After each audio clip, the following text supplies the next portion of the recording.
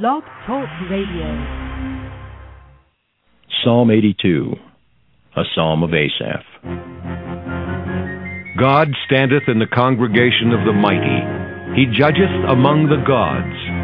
How long will ye judge unjustly, and accept the persons of the wicked? Selah. Defend the poor and fatherless. Do justice to the afflicted and needy. Deliver the poor and needy. Rid them out of the hand of the wicked. They know not, neither will they understand. They walk on in darkness. All the foundations of the earth are out of course. I have said, Ye are gods, and all of you are children of the Most High. But ye shall die like men, and fall like one of the princes. Arise, O God, judge the earth, for thou shalt inherit all nations. Well, good morning, everyone. This is Kennard speaking. I'm your host for the Merciful Servants of God Biblical Instructional Program. Today is August 6, 2011. Happy Shabbat, or Sabbath, to those who obey God and desire to keep the Sabbath day. For those who don't know anything about it, please email me at kennard@mercifulservantsofgod.com. I'll be glad to tell you about it. All right, folks, unless many of you are having your head in the sand, you are aware of what's been going on here for the past couple of weeks, I hope. If not, I'll tell you. We had this debt ceiling plan, or debt limit, that's what it really should be called, a debt limit plan, passed finally after all the shenanigans. And everyone thought that everything was okay. That's the way we are, Americans. We always think everything's okay. And we have a tendency not to look at the facts and not be realistic about what's going on. And here's the reality of what's going on, folks. We're not just $14 trillion in debt. We're actually $200 trillion in debt when you look at all of our obligations. Of course, you won't hear any politician tell you that. That's the truth. And again, I've said this over and over and over again. This is common sense. And unfortunately, our leaders in Washington don't seem to have it, unfortunately.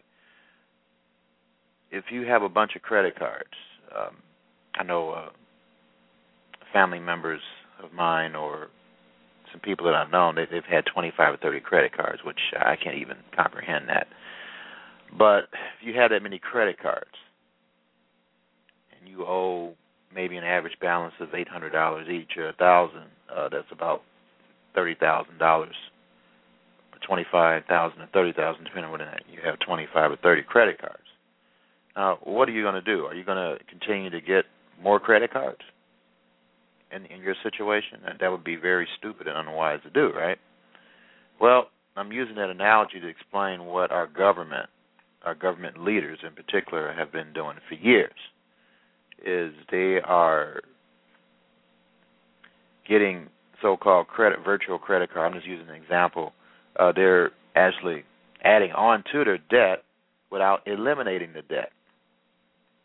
And so what that will do, as I've tried to explain in simplest of terms, is when in this situation, which affects the global economy, when you're increasing the money supply, and how are we increasing the money supply? We're doing that by having the United States Treasury Department print out legal tender, or the bills that you see. And if you notice, it says use as Treasury note. So it's an IOU. All right, that's what it is. And when that is printed out of thin air, the reason why it's out of thin air is because we don't have the gold to back it up, because we are in debt. We are the world's largest debtor nation. In other words, we owe the most out of all the countries. And then you get people on CNN saying, well, all countries, they go to our treasury bonds. Yeah, they go to the treasury bonds. But what has happened today, and the day started Friday at even, according to what the Bible says and what God says. What happened earlier today was that actually, for those who's going by the Roman pagan reckoning of time, it was Friday night when this happened. But Standard & Poor's, and let me read. I want to be as clear as I can. I understand what it is, but many of you perhaps don't know what S&P is, so I have to take that in consideration. I suggest also, because you're going to be hearing a lot of financial news here from now on, and I suggest you get Barron's Financial Guide. It's the Dictionary of Finance and Investment Terms.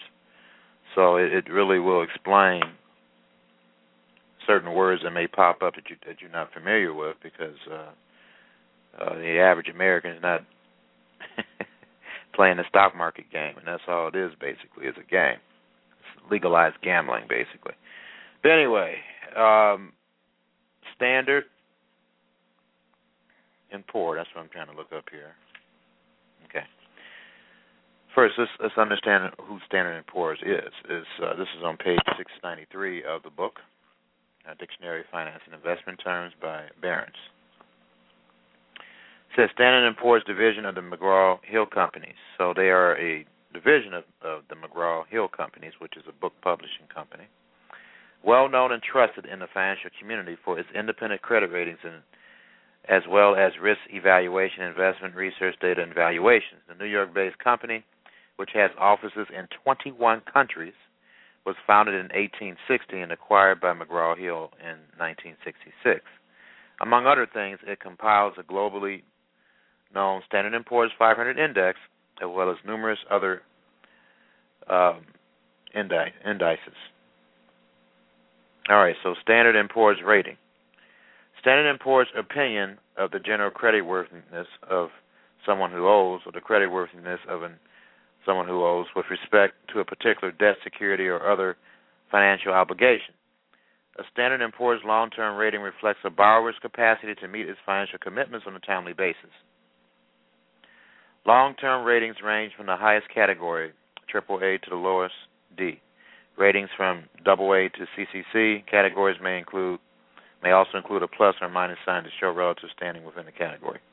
A short-term rating is an assessment of the likelihood of timely repayment of obligations considered short-term in relevant markets. Short-term ratings are graded into several categories, ranging from A1 for the highest quality of obligations to D for the lowest. The A or -1 rating may be modified by a plus sign to distinguish the stronger credits in that category. In addition to long-term and short-term ratings, Standard & Poor's has specific rating definitions for preferred stock, money market funds, mutual bond funds, financial strength and financial enhancement ratings of insurance companies, and program ratings for derivative product companies. So I hope I explained this in a clearer way, that the Standard & Poor's rating is very significant in terms of our economy. Well, what happened Friday night has never happened in this country. We have had a AAA rating from the Standard & Poor's since 1917. Okay, so this has never happened before. And now that it has happened, people are bracing for what will all likelihood be a financial disaster. I don't know if the stock market will fall and go all the way down the drain on Monday, but it could. It could, just on this. So, my job is to, warn people, let you know that things aren't rosy and everything is not okay. And we need to really start preparing now for what may occur here in the future. All right, so, and what is going to occur here in the future, it looks like in the immediate future, is interest rates will go up eventually. I know there's an article saying that Bernanke is going to, that's the Federal Reserve Bank chief, he is going to do his quantitative easing 3, which is simply, let me just read what it says here about this here. This is from Bloomberg, which is a credible source. It says U.S. will roll out QE3 after S&P rating cut. Lai Duki says, Dauki, I guess. It says the U.S. Federal Reserve will extend its program to purchase the nation's debts and stabilize long-term interest rates after Standard & Poor's downgraded its credit rating. Now, let me explain. The reason why they have to stabilize the interest rates is because whenever interest rates are down, Treasury bonds remain very valuable. Now, the Chinese have quite a bit. They're financing our debt through Treasury bonds. If the interest rate goes up, what do you think they're going to do? Well, you got to understand, if the interest rate goes up, the Treasury bonds value goes down. And so to not have a financial disaster, what they're going to do is sell the Treasury bonds to get as much money as they can as the interest rate continues to go up. So that's where we're headed, folks, and this is a very serious, who knows, China may cash in their Treasury bonds soon, all right, based on this. So this is serious, folks. This is not something to take lightly. For Standard & Poor's to do this, and they've never done this before, let's get out of your slumber. Let's stop thinking that everything's okay as long as everything's okay with me. Get out of that mess. Get out of that drunken stupor or whatever, sleep or whatever you're in. Okay, let's wake up. These are the end times now. Unfortunately, most human beings need things like this to happen to wake you up to reality. And I'm telling you, you will be awakened to reality one way or the other. God, what he does first, based on the prophecies, is he takes away the ability for you to make money, support yourself, and feed yourself. That has worked. Starvation does work. It gets people's attention. And that's where this country is headed. And how can I say that? Well, what has happened here? I've been talking about this for the past 2 or 3 programs, actually more than that. What has happened here in the past month and a half here? Let's go back to our behavior, because that's what God looks at, our social behavior. Well, the UN, which is located in New York, by the way, announced to the world in a pride fashion, don't discriminate against homosexuals and lesbians, okay, which are homosexuals too. It says women that are gay. All right, then the following week, the state of New York said, okay, we're going to start accepting same-sex marriages. Now, New York City is the leading city in the world. How can I say that? Well, let's think logically here. The Federal Reserve Bank is in New York. Many intelligent people of notoriety, famous people, live in New York. Powerful people live in New York. You have the Statue of Liberty in New York, right? You have a lot of things in New York. You know, New York is really called Babylon, you know, in terms of the many different types of race there in New York. It is a very powerful city. Wall Street is there, of course. I just mentioned that, sure. The United Nations is there. Okay, so it's a very powerful city. And just like when they were interviewing this one woman who claims to be bisexual, and yet she's married, which is ridiculous, she was saying that by this happening in New York, it's going to influence the whole world.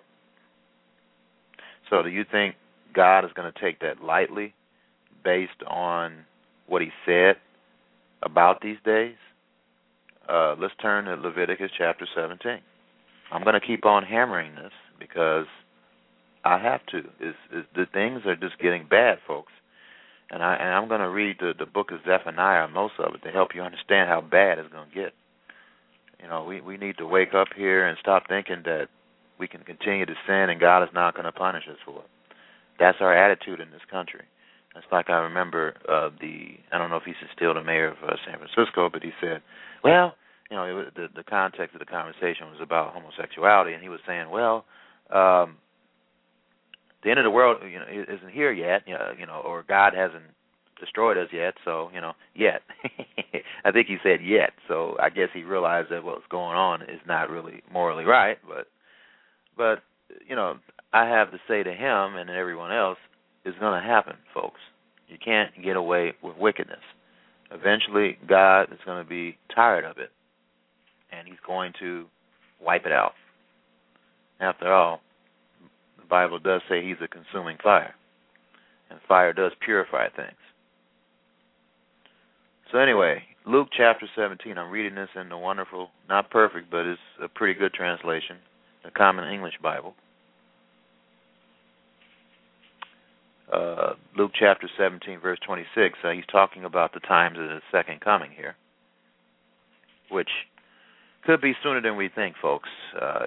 With this happening, with the Palestinians, they, this fall, will try to claim that they are a state. Now, if they do that, that could start World War III easily. Because Israel is not going to go back to the 1967 borders. If they did, they would be giving up the old city of Jerusalem, which they would be giving up the Temple Mount, the Mount of Olives, and other key areas. They are not going to do that. Netanyahu will not do that. So if they do that and the UN says, yes, they are a Palestinian state, then that's going to cause, more than likely, World War III. But let's get back to this. Luke chapter 17, verse 26. As it was in the days of Noah, so it will be during the days of the human one. He's talking about himself, you sure. People were eating, drinking, marrying, and being given in marriage until the day Noah entered the ark, and the flood came and destroyed them all. Likewise, in the days of Lot, people were eating, drinking, buying, selling, planting, and building. And that's what we're doing today. We're doing all these things and think everything is okay. But on the day Lot left Sodom, fire and sulfur rained down from heaven and destroyed them all. Now, here's the key verse, verse 30. That's the way it will be on the day the human one is revealed or comes back. On that day, those on the roof whose possessions are in the house shouldn't come down to grab them. Likewise, those in the field shouldn't turn back. Remember Lot's wife. And he says that for a reason. She turned her head back because obviously she thought that she was going to miss out on something. And many of us are like that. We look at the world and the things in the world, and we value that more important than God. You have to turn away from that. That's not going to save you. Verse 33, and so she got turned into a pillar of stone. Verse 33, whoever tries to preserve their life will lose it, but whoever loses their life will preserve it. Now, he's talking about, in this context, of catastrophe. And he's also talking about a time when you may have to give up your life. People may pressure you to disobey God. What you going to do? You going to go ahead and obey them so you can preserve your life? Or would you lose your life to gain it forever? That's a question that every single one of us is going to have to ask if we get into that situation. And he says, I tell you, on that night, two people will be in the same bed. One will be taken and the other left. Two women will be grinding grain together. One will be taken and the other left. So he's talking about the Great Tribulation. And then he says, the disciples ask, where, Lord? Where the vultures gather, there's a dead body. So he's talking about Revelation chapter 19. If you read that toward the end, especially, birds are going to be eating up flesh. And where the flesh is coming from, where these are the armies that tried to attack Yeshua and the saints and the angels, and they're going to be totally destroyed. So that's what he's talking about. So we're in a time now that's similar to Sodom and Gomorrah. And what happened, Sodom and Gomorrah? What was the last straw with him? It's in Genesis 19. I'm not going to turn there. But if you read that, the last straw was a homosexuality behavior that God saw through those two angels. And he said, that's enough. So, homosexuality, that type of social behavior is the gauge that God uses to determine the kind of punishments that he's going to inflict upon the world. Now, let's turn to Jude. Why? Why would he use that? Well, it's an affront to him. You're talking about homosexuality. You're talking about destroying the creation. Because he told a male and a female to multiply. He didn't tell two males and two females to multiply because they cannot. Biologically, they cannot do it. So when you are for gayness, you're for the destruction of humanity. And God takes offense to that, as he should. I mean, that is, you don't do that. You don't say that you want to destroy humanity, and you're for that.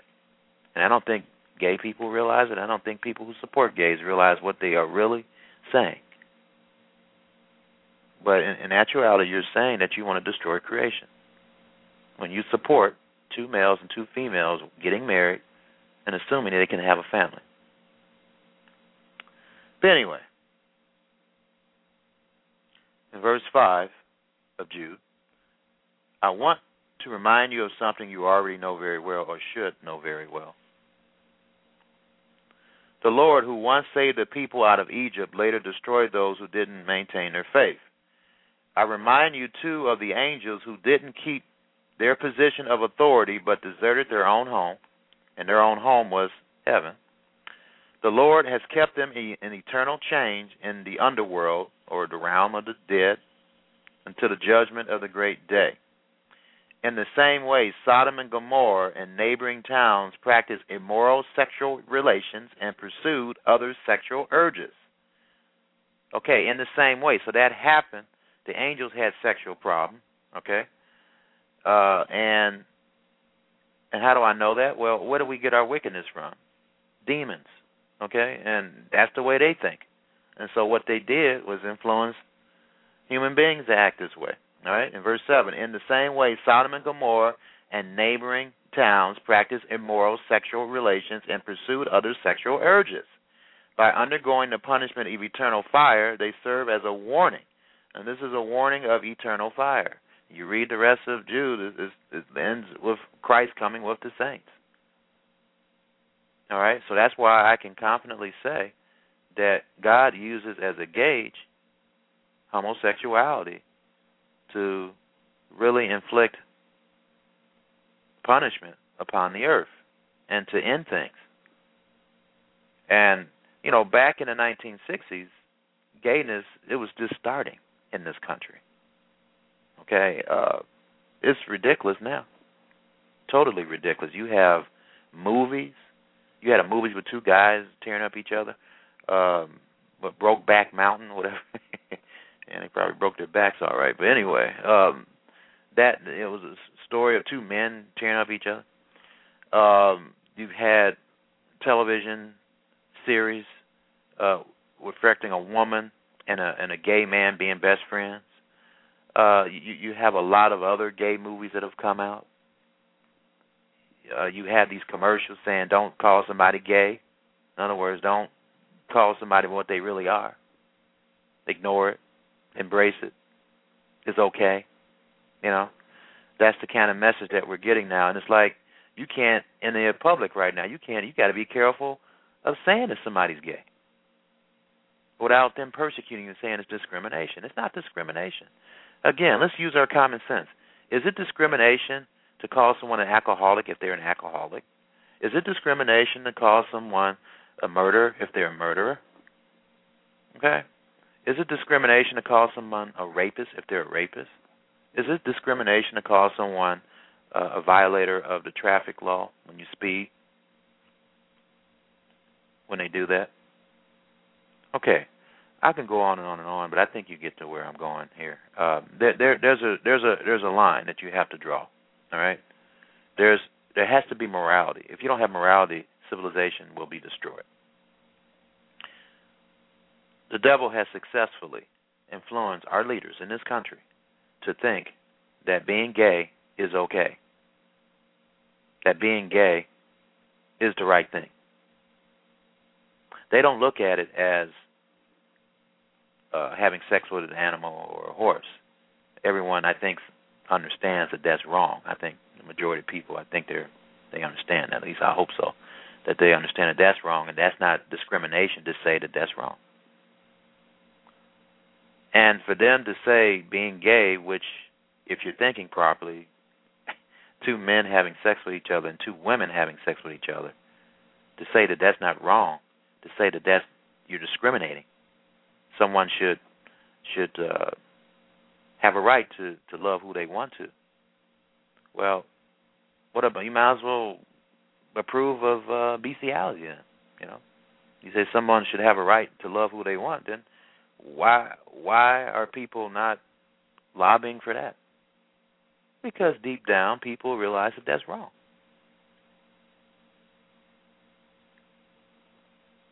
And so is being gay. Matter of fact, God puts that in the same context. If you look at Leviticus chapter 18, I'm not going to turn there, but if you look at where he talks about homosexuality, condemning it, he talks about that in the context of bestiality, as both being an abomination. Okay? And so, I'm not doing this for money. I'm doing my charitable service, which we all should figure out what we're good at and we should be giving. This is hard work that I do, but I love what I do. I like talking about the truth. I like bragging about God. I don't put my picture on the website for a reason. I want you focusing on me, what I look like. Who am I? This show is about God and what He wants us to do. And I'm just being used as a tool to tell you about God. All I do is quote scriptures.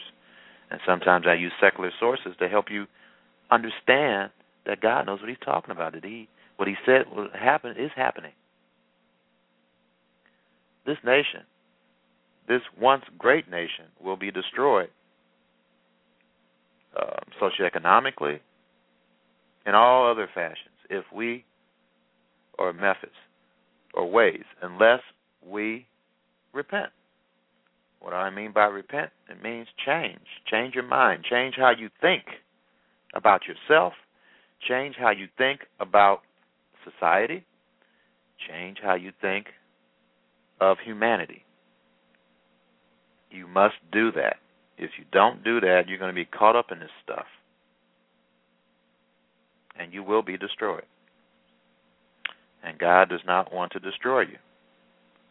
And I know, people who have heard this before, but what you have not heard before is Standard & Poor's downgrading our country to a triple or double A rating. You've never heard of that before. You've never heard or seen a gay marriage being televised on a national, not national, but a cable network, CNN, as me and my son saw, I think 2 or 3 weeks ago. You never heard of the state of New York, which is the leading state in the United States, state that is okay for two people of the same sex to get marriage. It's a lot of things that has never occurred before that have occurred here in the 21st century. In 1945, prior to 1945, we did not have atomic bombs. We weren't capable of destroying humanity. We are now, 10 to 20 times over. This is the time that Yeshua talked about. You turn to Matthew, chapter 24. Very popular scripture that I remember. It's popular to me anyway. But it should be a warning to you. I hope you listen here. It's just God wants you to listen to Him so you don't have to suffer. In verse 21 in the Common English Bible, it says, "There will be great suffering such as the world has never before seen and will never again see." That's coming, folks, in this century. Verse 22, "If that time weren't shortened, nobody would be rescued." And the King James Version said nobody would be alive. No flesh will be saved alive.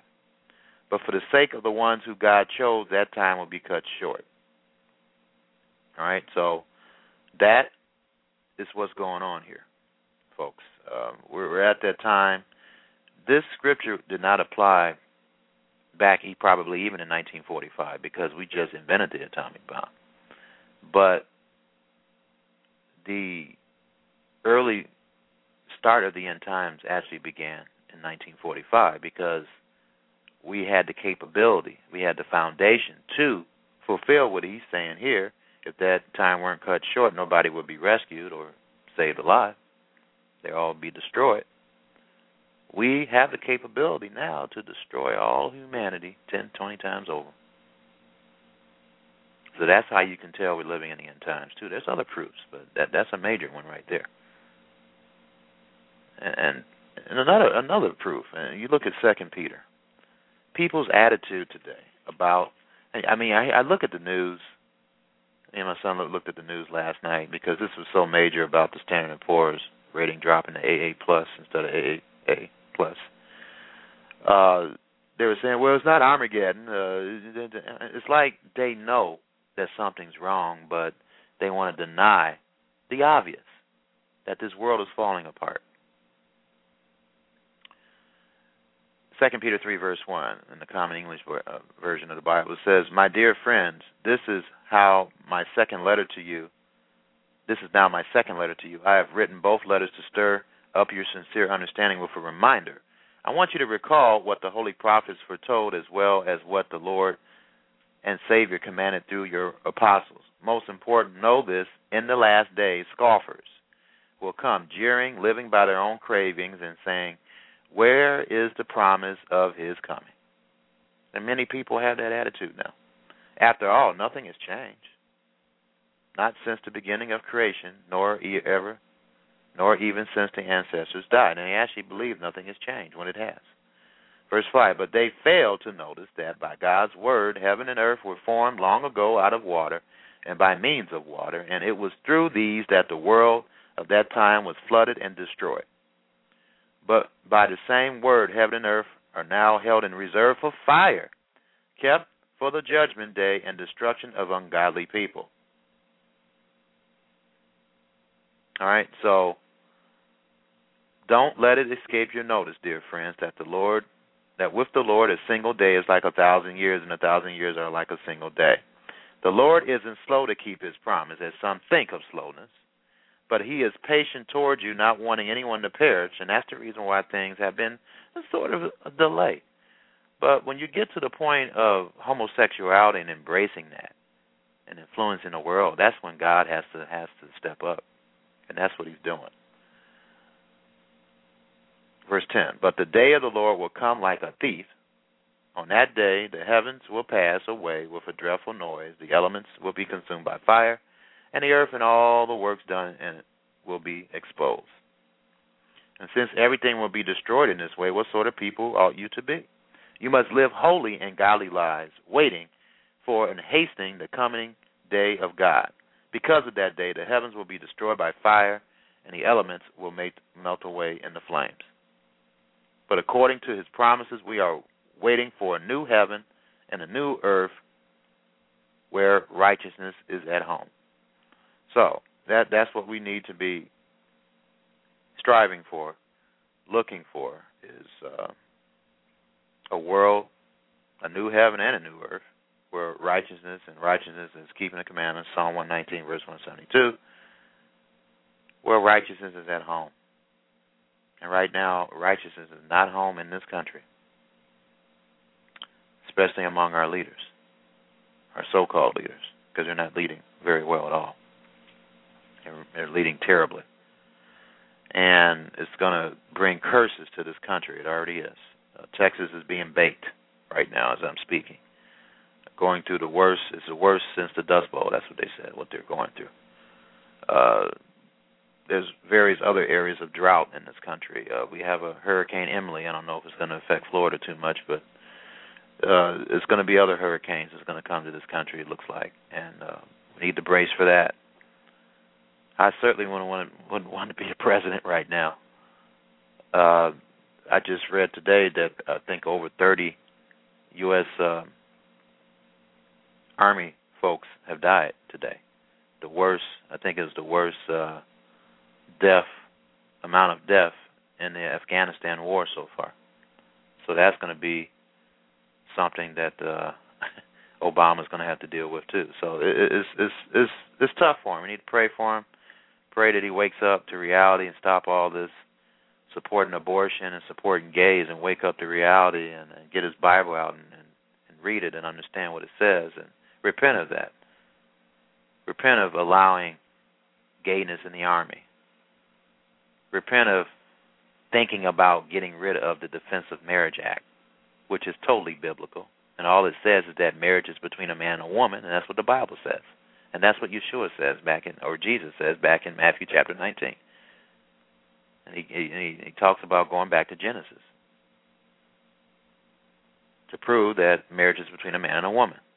And so right now what he's lobbying for, he wants to pass the, forgot the name of it, Relations, Marriage Act or whatever, I don't know. But that act simply states that someone is married and they receive the just laws under being married or whatever. It doesn't mention anything about marriage being between a man and a woman. So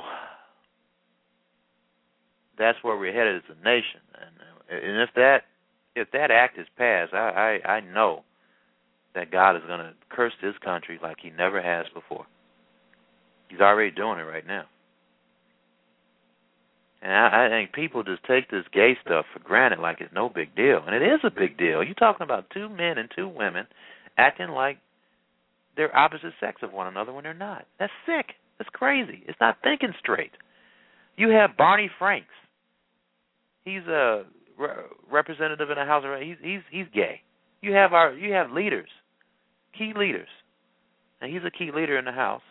You have other folks that they're probably gay. They don't come out, but they probably gay. You had this wiener guy, having problems with, I hate to say it, his wiener, I guess. Okay, fooling around, looking at the internet. And on and on and on. And there's other people, are so-called leaders, that's supposed to lead by example. Instead, they lead by filth and wickedness. They lead the wrong way. And we can't, of course, we can't get, the House of Representatives can't even get their house in order. So how can they get someone else's house in order? Simple arithmetic, addition and subtraction. The more debt you have, the more problems you have if you don't pay it off. You don't solve the problem by increasing your debt. Bernanke, he's the Federal Reserve chief. And, I respect the guy, but he's not showing me he has any common sense. And if he does, he doesn't care about what's going on.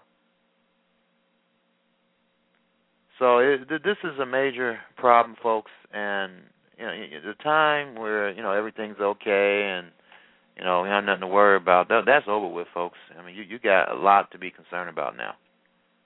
And stop all this living in fantasy land, USA, and let's get to understanding that God is sick and tired of this stuff now. You may say, well, what is he talking about? Here's a good job report. Well, let's find out what the deal is with the job report, okay? Because most people don't read between the lines, and the Obama administration and other people know that. They know that we're simple-minded, and we just believe everything they say. Well, I don't. I'm not simple-minded, and I don't believe everything someone else say. I don't believe that someone is accurate in what they say all the time, all right?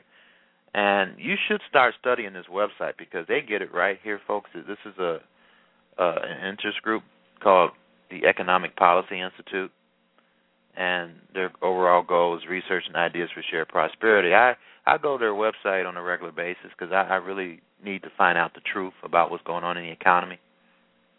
And this is the truth. Headline, news from EPI, drop in labor force lowers unemployment rate, August 5th, 2011.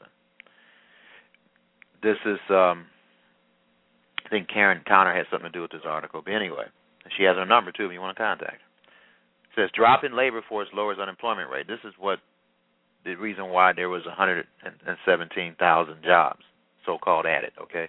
In today's job picture, economist Heidi Schoholtz, okay, she's the one that did this, explains that the decline in the unemployment rate from 9.2 to 9.1 was entirely due to a drop in the labor force, not an increase in the share of workers with jobs. So here we go again. Lie, pans on fire. Anyway, the labor force participation rate declined to 63.9% in July, its new low of the downturn. The labor force is thus smaller than it was before the recession started by more than 700,000 workers.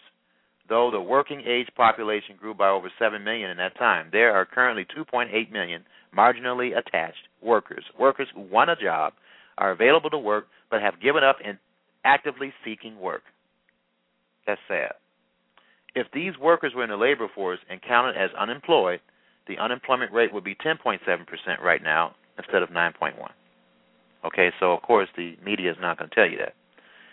You have to be an investigative these days, folks, to get the truth.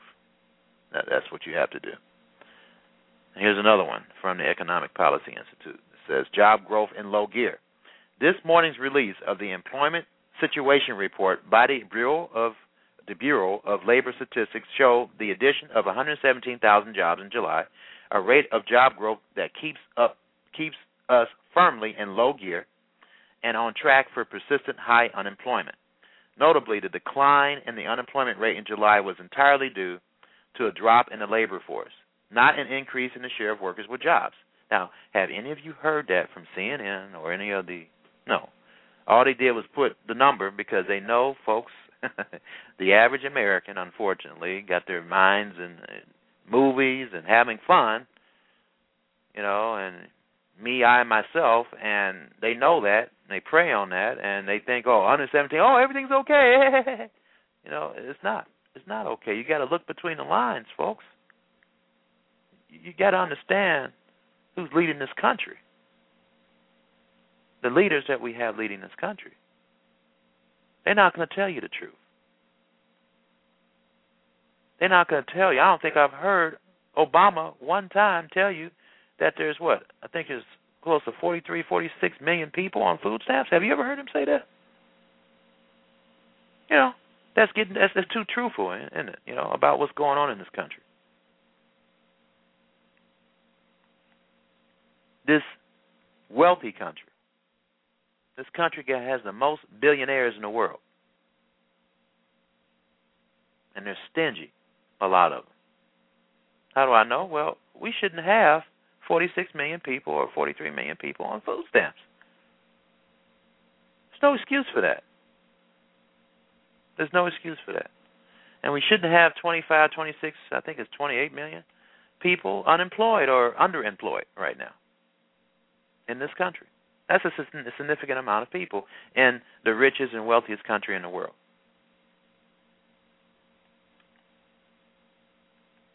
It's just, we need a group of people to use their brains and have common sense. And unfortunately, there's not too many people in the world these days that have it. Now, here's another article that I was going to read last week. I didn't have a chance, but this is very interesting here. This is on CNN. It says, who owns America? Hint, it's not China. All right? From CNN. It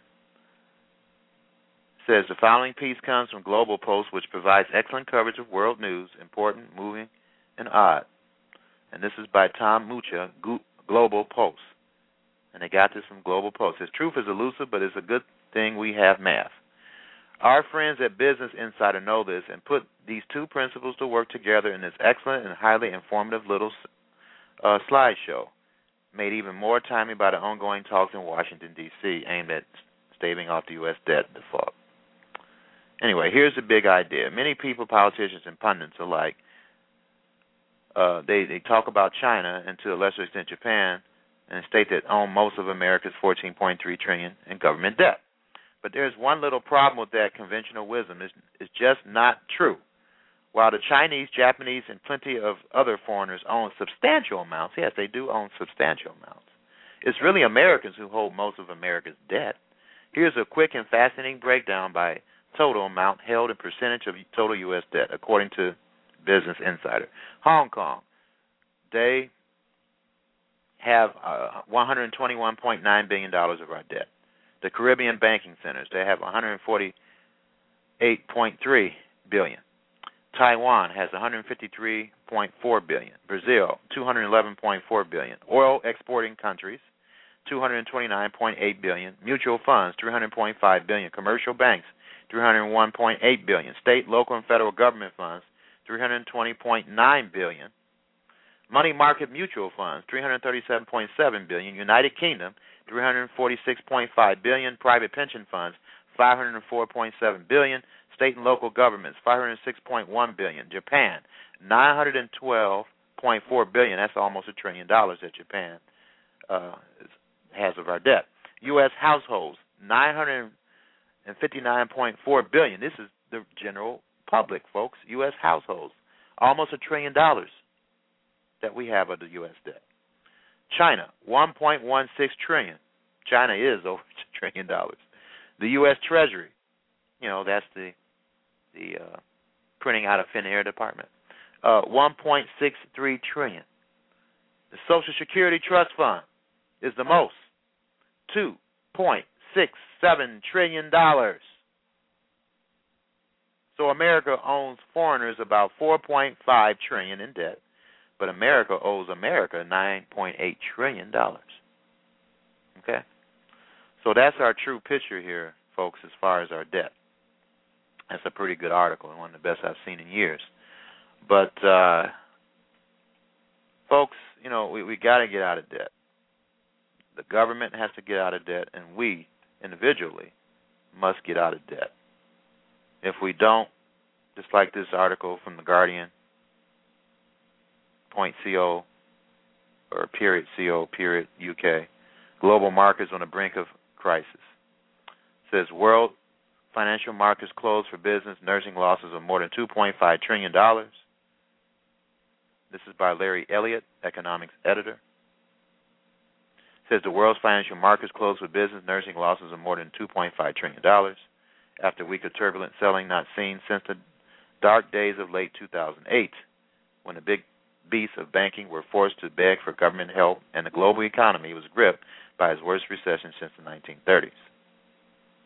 Hundreds of billions of pounds have been wiped off share prices in London. Across the Atlantic, Wall Street alone was staring at losses of $2 trillion or more after a fortnight of almost incessant selling. Front pages again carry pictures of traders with their heads in their hands looking at a sea of red on their computer screens. Okay, I'm not going to go on and on and on. I think you get the picture, okay? These are some serious times, folks. And usually around these serious times, just like in the Great Depression, a war occurred, and it looks like that may be occurring soon. Wars stimulate the economy, unfortunately. And it looks like that may happen again, according to the Bible prophecies. So we better get it together, folks, and we better wake up to the reality of the world that we live in. And this world is really led by the global elite, which is the devil, really, and his demons influencing these rich folks to basically rule the world. And that's what's going on right now. So let's focus on the Torah readings because it has everything to do with what's going on today. It really does. In the last 40 minutes that I have here, the title of this show is Change Your Mind and Come Back to God. And let's look at Deuteronomy chapter 1. I'm going to read to Deuteronomy 3, verse 22.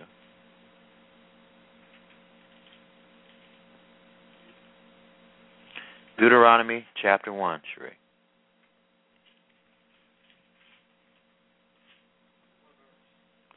Starting in verse 1, but before I read that, I'm going to read the summary here by Abad. It says, on the first of Shavat, 37 days before his passing, Moses begins his repetition of the Torah to the assembled children of Israel, receiving the events that occurred and the laws that were given in the course of their 40-year journey from Egypt to Sinai to the Promised Land, rebuking or correcting the people for their failings and iniquities or sins, and enjoining them to keep the Torah and observe its commandments in the land that God is giving them as an eternal heritage, into which they shall cross after his death.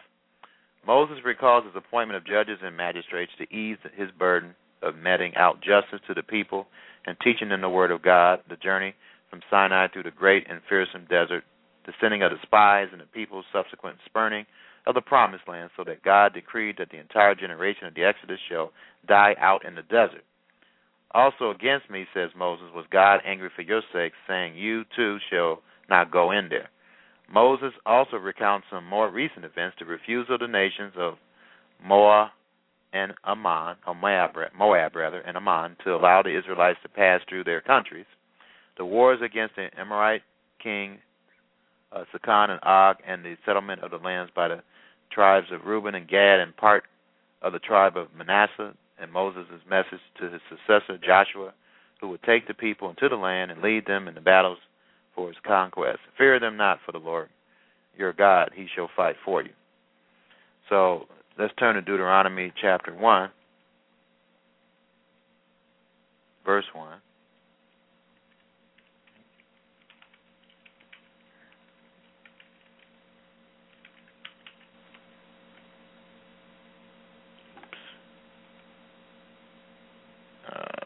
Deuteronomy,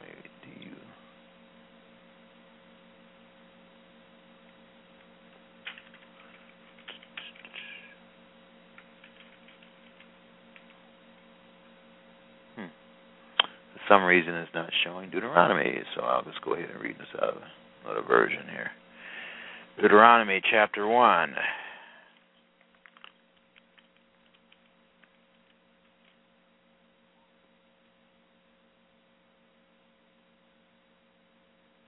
Says, these are the words that Moses spoke to all Israel beyond the Jordan in the wilderness, in the Arabah opposite between Paran and Topal, Laban, Hazeroth, and Dezahab. It is 11 days' journey from Horeb by the way of Mount Seir to Kadesh Barnea. In the 40th year, on the first day of the 11th month, Moses spoke to the people of Israel, according to all that the Lord had given him and commandment to them, after he had defeated Sihon, the king of the Amorites, who lived in Heshbon, and Og, the king of Bashan, who lived in Ashtaroth and in Edrei. Beyond the Jordan, in the land of Moab, Moses undertook to explain this law, saying, the Lord our God said to us in Horeb, you have stayed long enough at this mountain.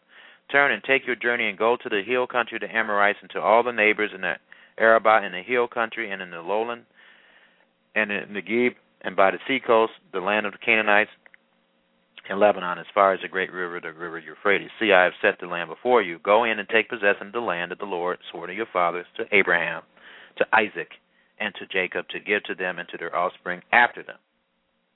At that time I said to you, I am not able to bear you by myself.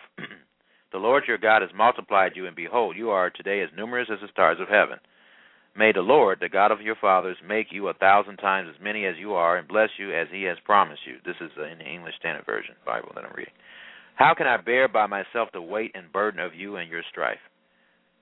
Choose for your tribes wise, understanding, and experienced men. Now notice he didn't choose women to lead the tribes. It was men.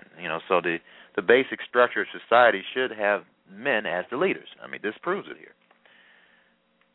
All right, so verse 12, how can I bear whatever? 13, choose for your tribes wise, understanding, and experienced men, not women, and I will appoint them as your heads, not women. Okay?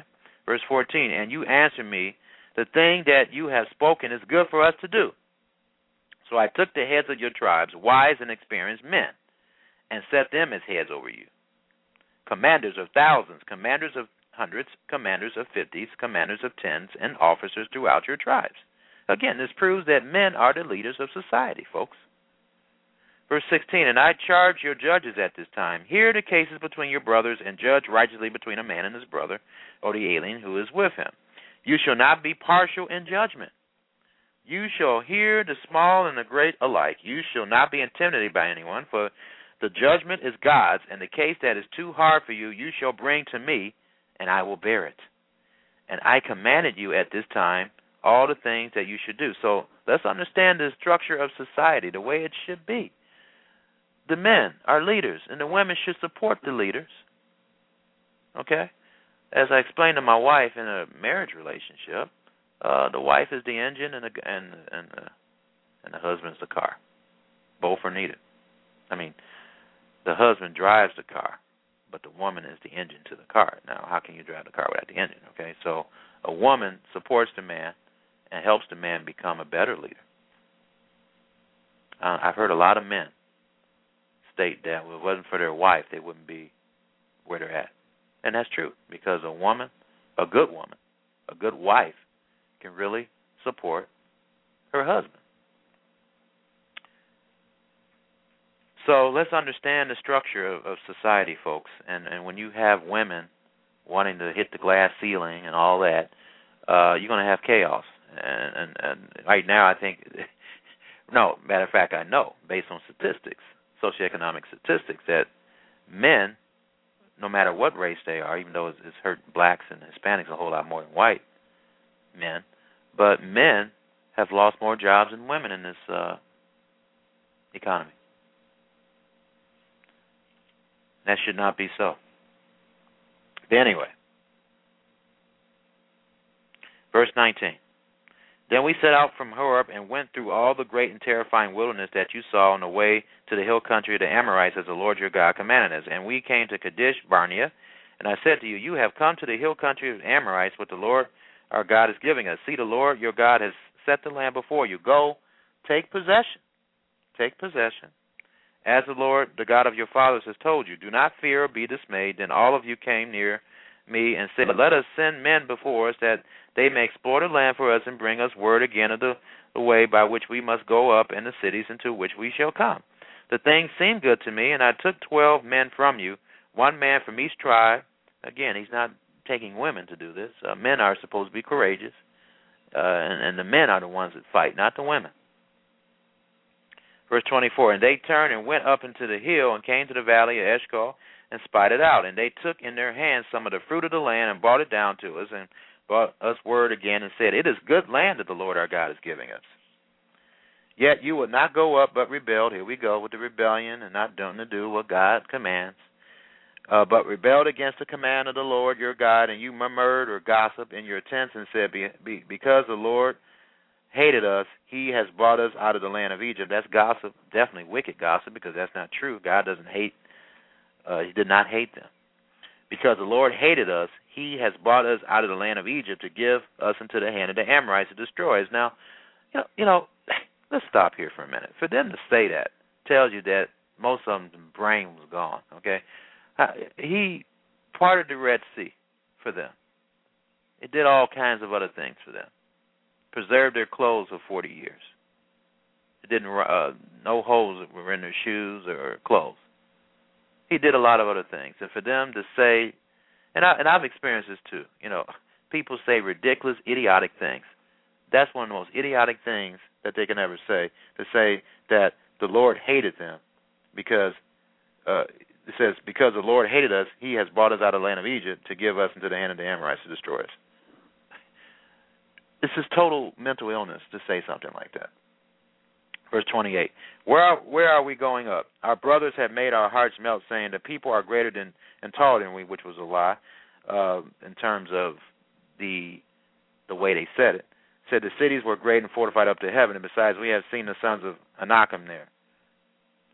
Then I said to you, do not be in dread or afraid of them. The Lord your God who goes before you, they over-exaggerated. The Lord your God who goes before you will himself fight for you, just as he did in Egypt before your eyes. They forgot about that. They forgot about the Red Sea. And in the wilderness where you have seen how the Lord your God carried you as a man carries his son, all the way that you went until you came to this place. Yet in spite of this word, you did not believe. Here we go. Did not believe, did not have trust. Did not believe the Lord your God, who went before you in the way to seek you out a place to pitch your tent in fire by night and in the cloud by day to show you by what way you should go. Folks, we don't know the way to righteousness. God has to show us. And how does he show us today? Through the Bible and through Torah teachers like myself to teach you out the Bible. What is it, Sherry? All right. My wife wants to add the Holy Spirit. Okay. Of course, the Holy Spirit has everything to do with everything. From God comes the Holy Spirit. So when I say God, God works through His Holy Spirit, His power to do anything. Okay. So it's through God that everything is going to happen. All right. But anyway, where was I before I got off track here? 33, who went before you in the way to seek you, and so forth. All right, so, and the Lord heard your words and was angered, and He swore, not one of these, and understand this, God and anyone else will get angry at you if you're wicked. Do you understand that? You know, God is going to get angry at you, and any righteous person, not perfect, but is a person who does the best they can to obey God, is going to get mad at you when you do wickedness. And for you to expect someone not to be is ridiculous. Okay? Verse 34, and the Lord heard your words and was angered, and He swore, not one of these men of this evil generation shall see the good land that I swore to give your fathers, except Caleb the son of Jephunneh. He shall see it, and to him and to his children I will give the land on which he was trodden, because he was wholly followed the Lord. And then, of course, Joshua. Even with me the Lord was angry on your account and said, you shall not go in there. Joshua the son of Nun, who stands before you, he shall enter. Encourage him, for he shall cause Israel to inherit it. And as for him, just Joshua and Caleb. That's sad. But it's kind of prophetic, because I know there's not that many righteous people in this country either. Very few. Very few righteous people in the world, according to the Bible and what it says. Anyway, verse 39, and as for your little ones, who you said will become a prey, and your children who today have no knowledge of good and evil, they shall go in there. And to them I will give it, and they shall possess it. But as for you, turn and journey into the wilderness in the direction of the Red Sea. Then you answer me, we have sinned against the Lord. We ourselves will go up and fight, just as the Lord our God commanded us. And every one of you fastened on his weapons of war, and thought it easy to go up into the hill country. And the Lord said to me, say to them, do not go up or fight, for I am not in your midst, that not you be defeated before your enemies. So, of course, they didn't listen. So I spoke to you, and you would not listen, but you rebelled against the commandment of the Lord and presumptuously went up into the hill country. Then the Amorites who lived in that hill country came out against you and chased you as bees do, and beat you down in Seir as far as Hormah, and you returned and wept before the Lord, but the Lord did not listen to your voice or give ears. You know, people always think you cry all the time to God, He's going to hear you. No, He's not. If you're in a rebellious state and you did something that hurt His feelings, He ain't going to listen to you. And this is an example of it, okay? And you returned and wept before the Lord, but the Lord did not listen to your voice or give ear to you. So you remain at Kadesh many days, the days that you remain there.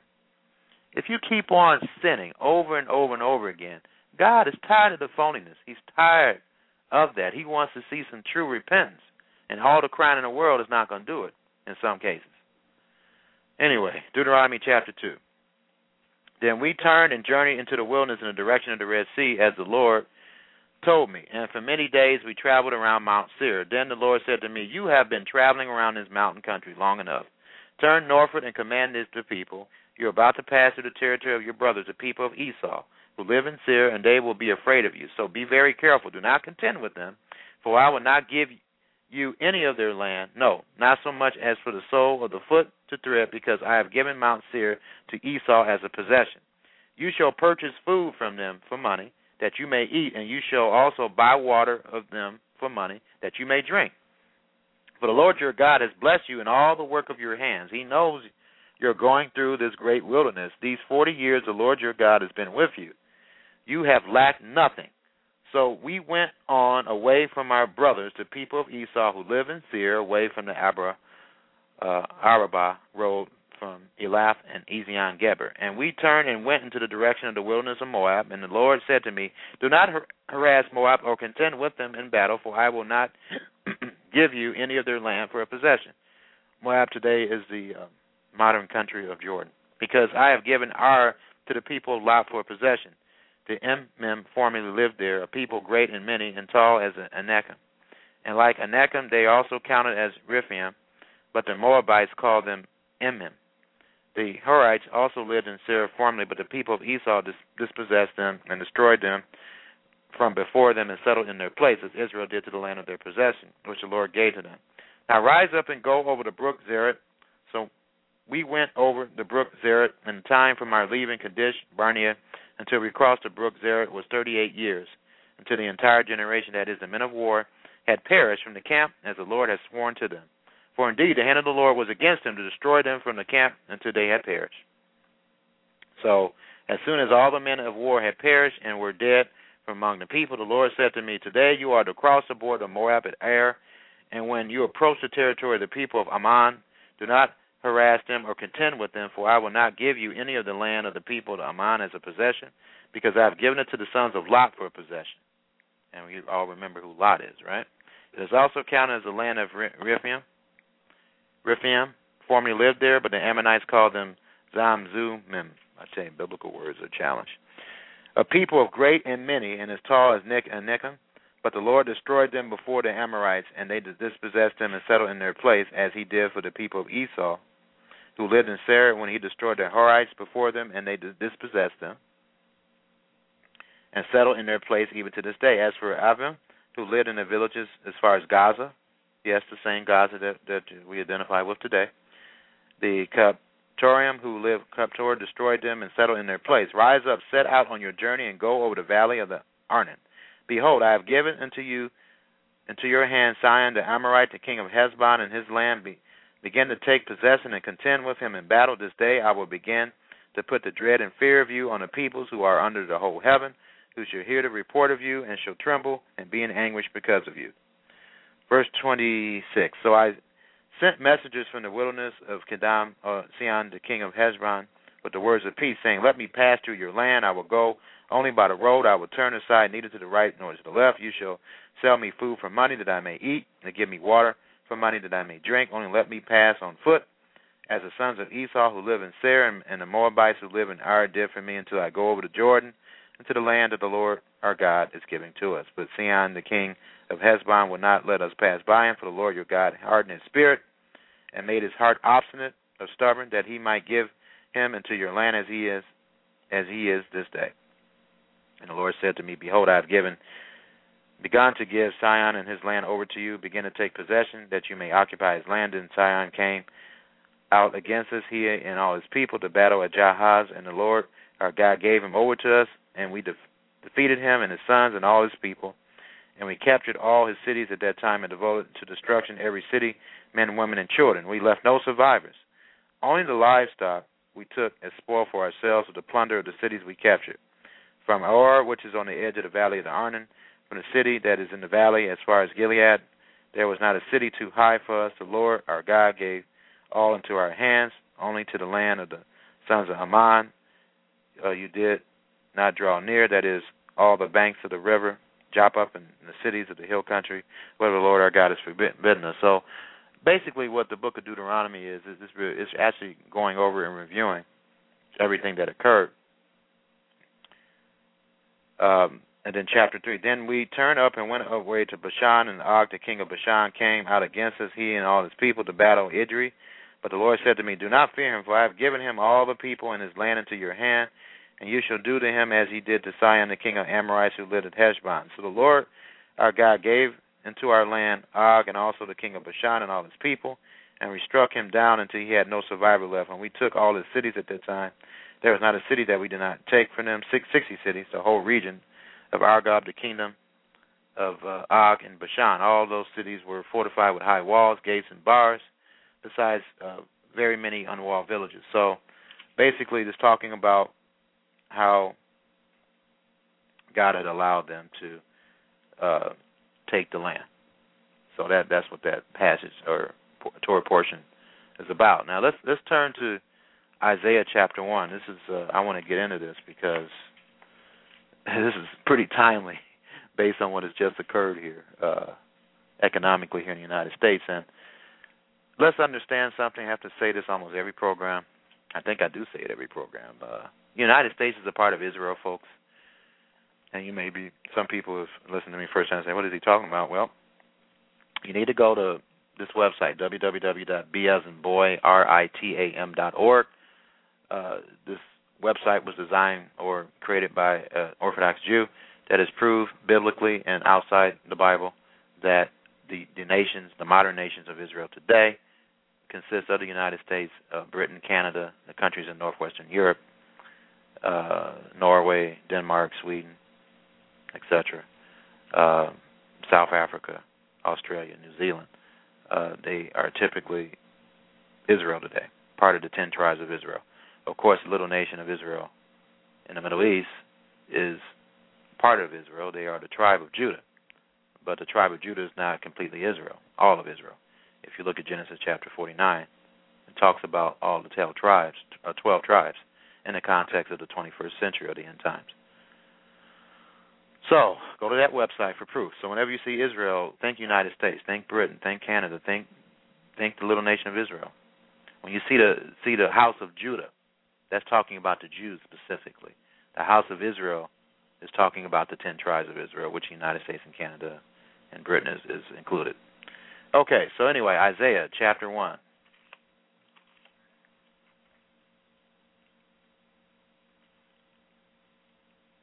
And, of course, anyone that believes in Yeshua Messiah is automatically grafted into the Commonwealth of Israel, as Ephesians chapter 2 proves. Anyway, Isaiah chapter 1 says, the vision of Isaiah the son of Amos, which he saw concerning Judah and Jerusalem in the days of Asa, Jotham, Ahaz, and Hezekiah, king of Judah. Hear, O heavens, and give ear, O earth. So this is a message that should be broadcast around the world for people to hear. All right? For the Lord has spoken. Children have I reared and brought up, but they have rebelled against me. The ox knows his owner, and the donkey is master's crib, but Israel does not know. My people do not understand. So, right now, in this passage of Scripture, he's saying that many Americans don't understand they're a part of Israel. Many Britons don't understand. Many Canadians don't, etc. He says, the ox knows his owner, and the donkey is master's crib, but Israel does not know. My people don't understand. That's a prophecy. They don't know. Many of you that perhaps are listening to me think I'm talking crazy when I say the United States is Israel, part of Israel. But we are. Here's one major proof that is easy. Where do you think most of the Bibles are distributed worldwide? In the United States, Canada, New Zealand, Australia, countries in northwestern Europe. They are. If you look it up, Bible distribution, it'll tell you geographically where they're distributed. They certainly aren't distributed in China. That's for sure, or in any of the Arab countries. Anyway, verse 4, all sinful nation, a people laden with iniquity, offspring of evildoers, children who deal corruptly. This deal, debt sealing, whatever crap you want to call it, was dealt corruptly. Okay?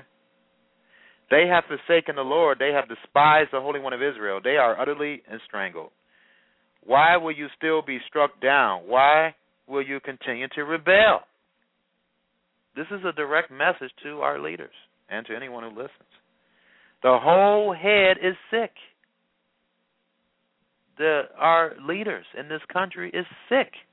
For them, 3 or 4 weeks ago, before this debt ceiling garbage and before our S&P rating was decreased, they were talking about getting rid of the Defense of Marriage Act. They were actually having hearings on that.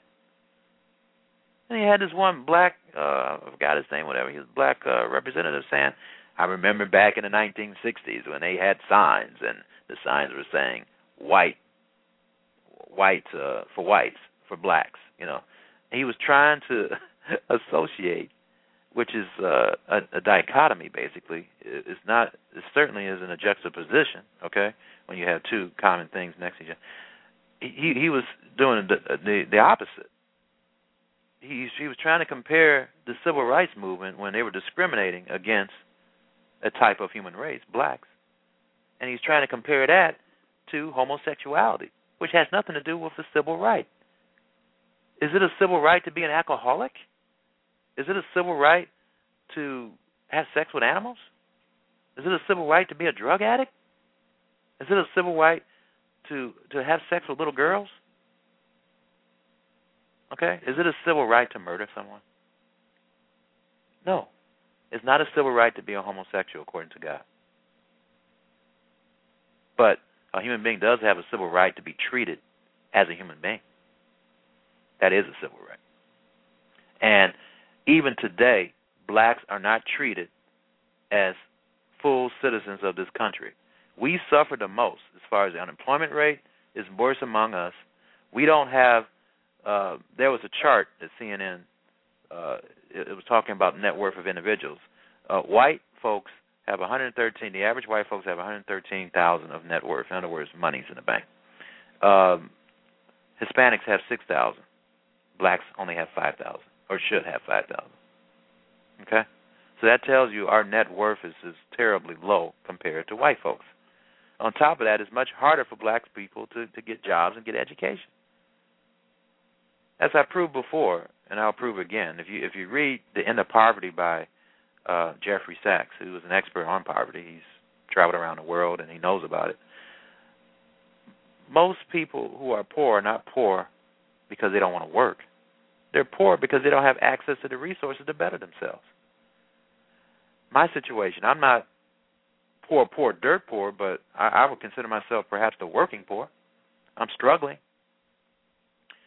And the reason why, I don't have access to resources to invigorate my business so that I could get out of this. You know, I don't have the resources. I have the plan, but I don't have the resources. What do I have to do? I have to do it the hard way, extremely hard way. I have to call companies and hope they're interested in the product or service that I offer. And that's the hard way to do it. It can be done, but it takes a lot of time. So anyway, the whole head is sick and the whole heart is faint. It's in verse 5 of Isaiah chapter 1. From the sole of the foot even to the head there is no soundness in it, but bruises and sores and raw wounds. They are not pressed out or bound up or softened with oil. And that can explain our economic condition right now. All we're doing is this bruises and sores and raw wounds. They're not pressed up or bound up. We're not solving the problem by increasing our debt. We're making it worse. Verse 7, this is what's going to happen to our country unless we repent. Your country is desolate. Your cities are burned with fire. In your very presence, foreigners devour your land. And they are. The Chinese own a lot of our property and a lot of our wealth right now. And that's what's going on right now. Asians make the most money among the races, the types of races in this country. Verse 8, and the daughter of Zion, which is referring to Jerusalem, is left like a booth in the vineyard, like a lodge in a cucumber field, like a besieged city. That will happen in the future. Verse 9, if the Lord of hosts had not left us a few survivors, similar to what Christ stated in Matthew chapter 24, if he did not cut short those days, we would have been like Sodom and become like Gomorrah. What happened to Sodom and Gomorrah? Total destruction. Verse 10, hear the word of the Lord, you rulers of Sodom. Give ear to the teaching of our God, you people of Gomorrah. And then, you know, what I want you to understand, folks, when people automatically, because, you know, we've been brainwashed into thinking that Sodom just means homosexuality. It doesn't. Let's turn to Ezekiel chapter 16 to understand what Sodom really is. Ezekiel chapter 16. God gives you a definition of the sins of Sodom. We don't need to guess. It's in here. In verse 49, Ezekiel 16, verse 49, behold, this was the guilt of your sister Sodom. She and her daughters had pride. So is there any doubt that we have pride in this country? Oh, U.S. pride. We got pride, don't we? All right. We have an excess of food. Oh, boy, do we, don't we? We are the fattest nation, or one of the fattest nations in the world. Matter of fact, God calls us in the prophecy that he gave Moses in Ezekiel, in Deuteronomy chapter 32. Jezreel wax fat. That's a nickname for Israel. And we wax fat, don't we? We got fat bellies all over the place. Everywhere I go, there's somebody that's fat. Got a belly flapping all over the place. You know? So we definitely have excess of food. And we have prosperous ease, don't we? We look at our television programs, we turn the cable on and sit there and get fat, right? Our bellies got pizza probably on it. And we just sit there and prosper as ease, right? Being lazy. Turn the television on. I'm tired of work. Let me come home and just lay around for hours. Look at my housewives. What's the stupid housewives? Some silly stuff they have on television. They got so many silly programs on television that you can just blow your brain out and waste your time on. Okay? Yeah, Desperate, Stupid Housewives, which I just got some good news. It's going to be gone next year. Thank God. That program will be off the air soon. All that does is encourage adultery. That's all that show does. But anyway, and did not aid the poor and the needy. That's another sin of Sodom. Okay? And we have not done that for years. Matter of fact, production has increased in this country, but wages have decreased. We have the most inequality among all nations between the rich and the poor. We have the most billionaires in this country. And how dare they get all upset because Obama, and that's one thing he is right about, I'm totally in support of him, that they should be taxed more because they got it to give. What are they doing with all their billions of dollars? I'll tell you what they're doing, based on the parable, and one of my favorite parables in Luke chapter 12, the rich fool. Read that. The rich fool didn't think about, when he had excess, he didn't think about helping the poor. What he thought about was, well, I guess I'll build bigger barns, and today you can interpret that as bigger bank accounts, and put that in your bigger bank accounts instead of giving it to the poor. And God, through Jesus Christ, He's telling rich people that it's easier for a camel to go through an eye of a needle. Now you know that a camel can't go through an eye of a needle than for a rich man to enter the kingdom of God. God, not me, is telling rich people, you got a problem.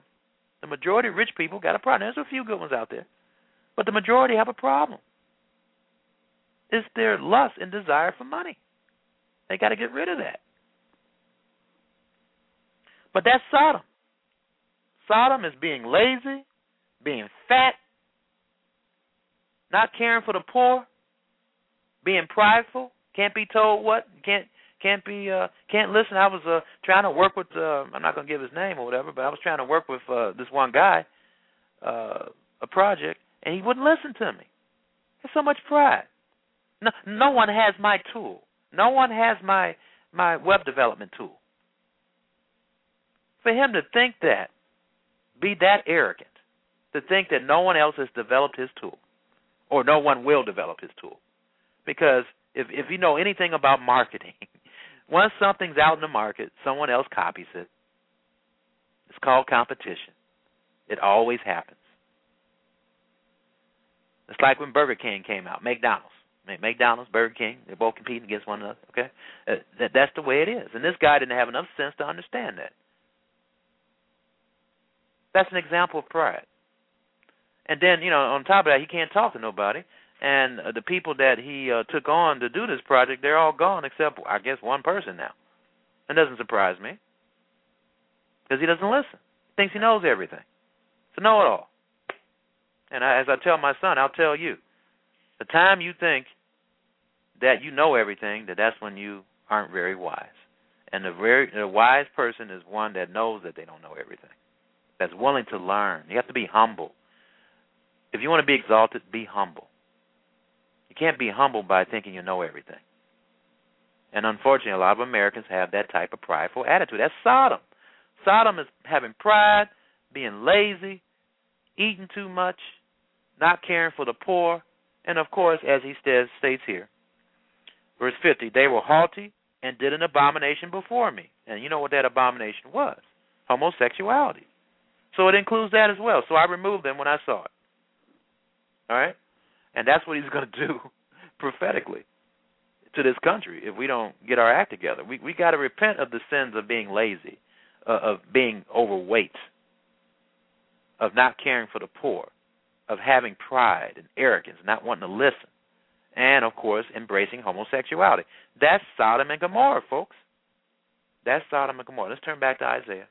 I never have enough time to do anything, but I'm going to have to just read Isaiah and then cover these other scriptures next week. I wanted to go over James chapter 5.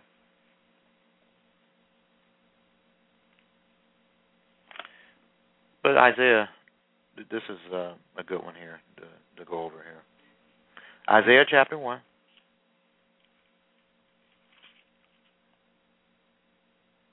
So, in verse 9, it says, if the Lord of hosts had not left us a few survivors, we should have been like Sodom and like Gomorrah. So you understand the sins of Sodom and Gomorrah, hopefully. All right? Hear the word of the Lord, you rulers of Sodom. And these rulers got pride. They're lazy. You know, Barney Franks is fat. You ever seen his belly lately? Okay? He's very big. Okay? And he's a homosexual. He fits this perfectly. Okay? Hear the word of the Lord, you rulers of Sodom. Give ear to the teaching of our God, you people of Gomorrah. That's what he calls us. What to me is the multitude of your sacrifices? Now, he goes back to something he used to do then, but today sacrifices can be interpreted as giving to people. That's what sacrifices are all about anyway. All right? I had had enough of your burnt offerings of rams and the fat of well-fed beasts. I do not delight in the blood of goats or the lambs of goats. When you come to appear before me, who has required of you this trampling of my courts? Bring no more vain offerings. I mean, you can give to the world, but if you're wicked and committing adultery and murdering people, God doesn't care. You know, you have to give and be righteous giving. That's what he's saying.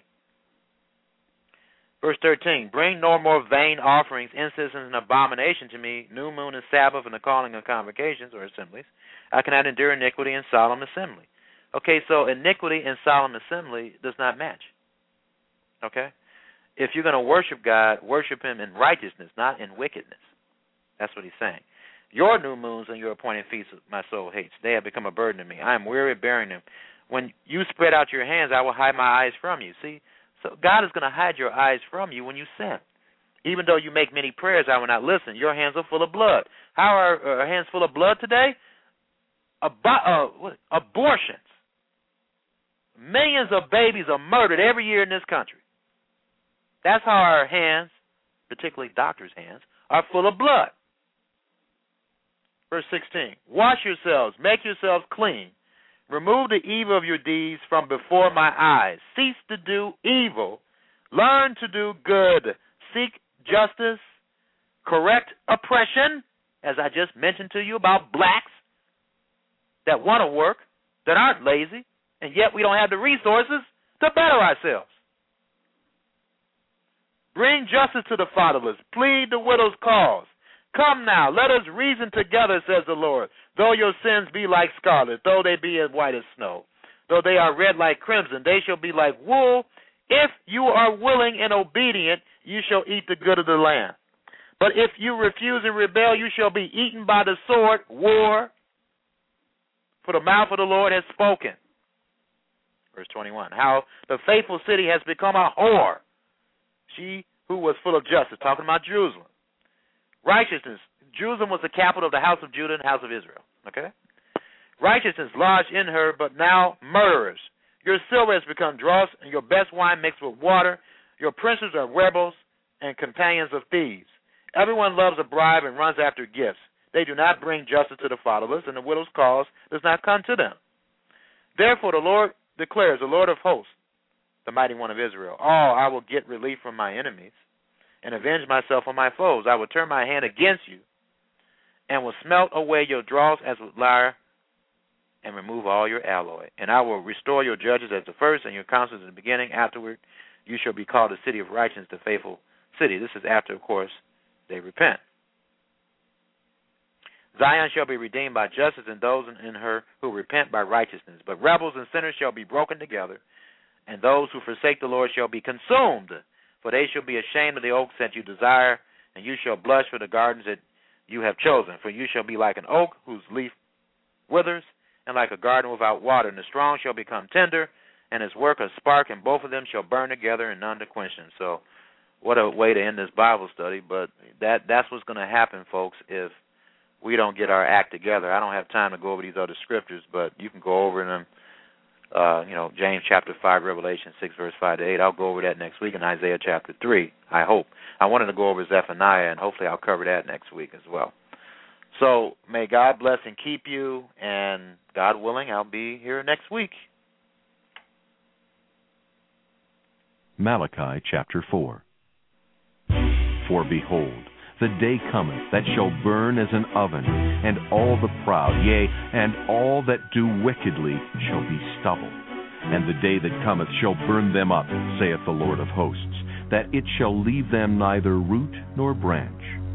But unto you that fear my name shall the Son of Righteousness arise with healing in his wings, and ye shall go forth and grow up as calves of the stall.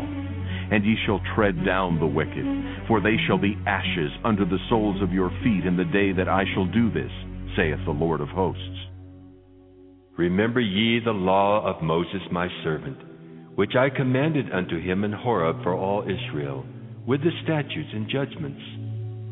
Behold, I will send you Elijah the prophet before the coming of the great and dreadful day of the Lord.